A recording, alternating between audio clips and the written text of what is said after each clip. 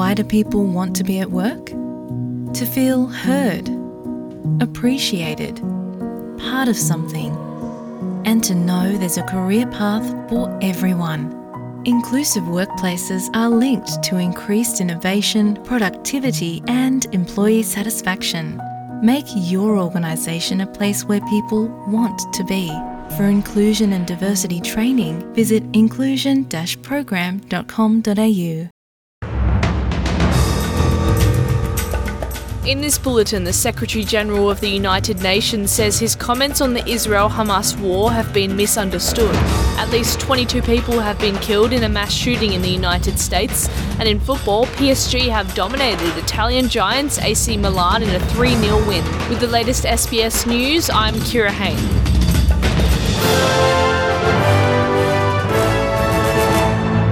The United Nations Secretary-General says he's shocked by the interpretation of his comments on the Israel-Hamas war after Israel's representative to the UN called for his resignation. In a speech to the Security Council on Tuesday, Mr. Guterres says the deadly Hamas attack in southern Israel on October 7th did not happen in a vacuum.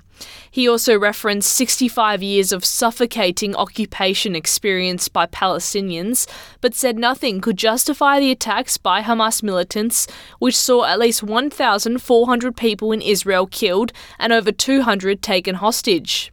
In response, Israel's UN ambassador has called for Mr. Guterres to resign, while visiting Foreign Minister Eli Cohen said he would not meet with the Secretary-General as planned. Mr. Guterres says he's shocked his comments were interpreted to suggest he justified the Hamas militant attack on Israel. This is false. It was the opposite.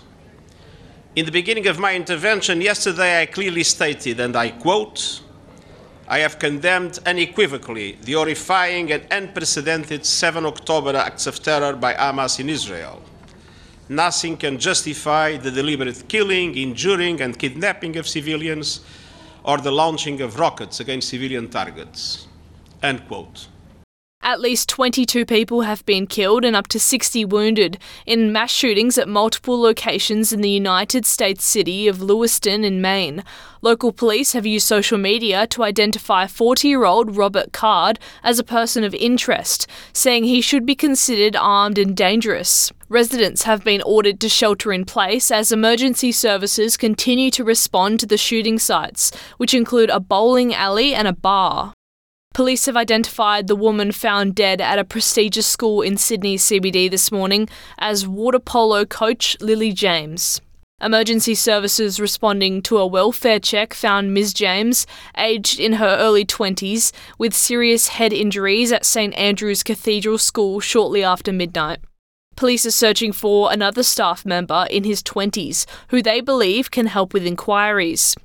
In a statement, the school says it will close for 2 days, but HSC exams will go ahead for Year 12 students. Stormy weather has provided no relief for firefighters battling a deadly blaze in southern Queensland, as lightning strikes cause more problems. But Western Downs Mayor Paul McVeigh says there is hope the township of Tara may now be safe from a fire that's claimed 2 lives and destroyed 16 homes. A resident of the Tara region, Jason Tunas, has told Channel 10 News the fire arriving sounded like a freight train. When I heard it coming, I knew that not much was going to stop it.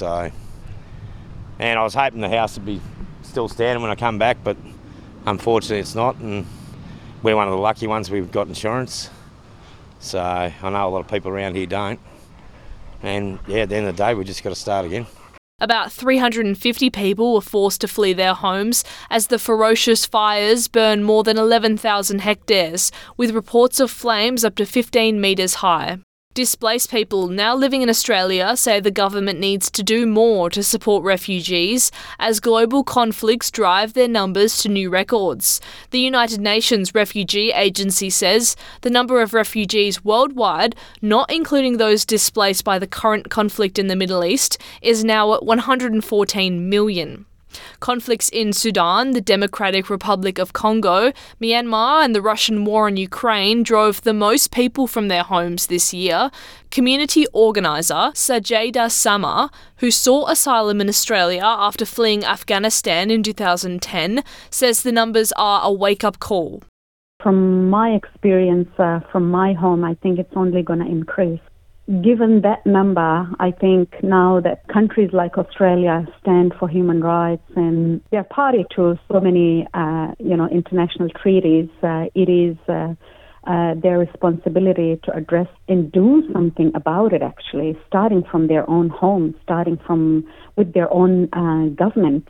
And in football, PSG have made a dominant display against Italian giants A-C Milan, beating them 3-0 in Paris. A goal in the first half by World Cup top scorer Kylian Mbappe and another two in the second by Randall Kolo Muani and Korean midfielder Lee Kang-in were enough to settle the encounter. I'm Kira Hain. This is SBS News.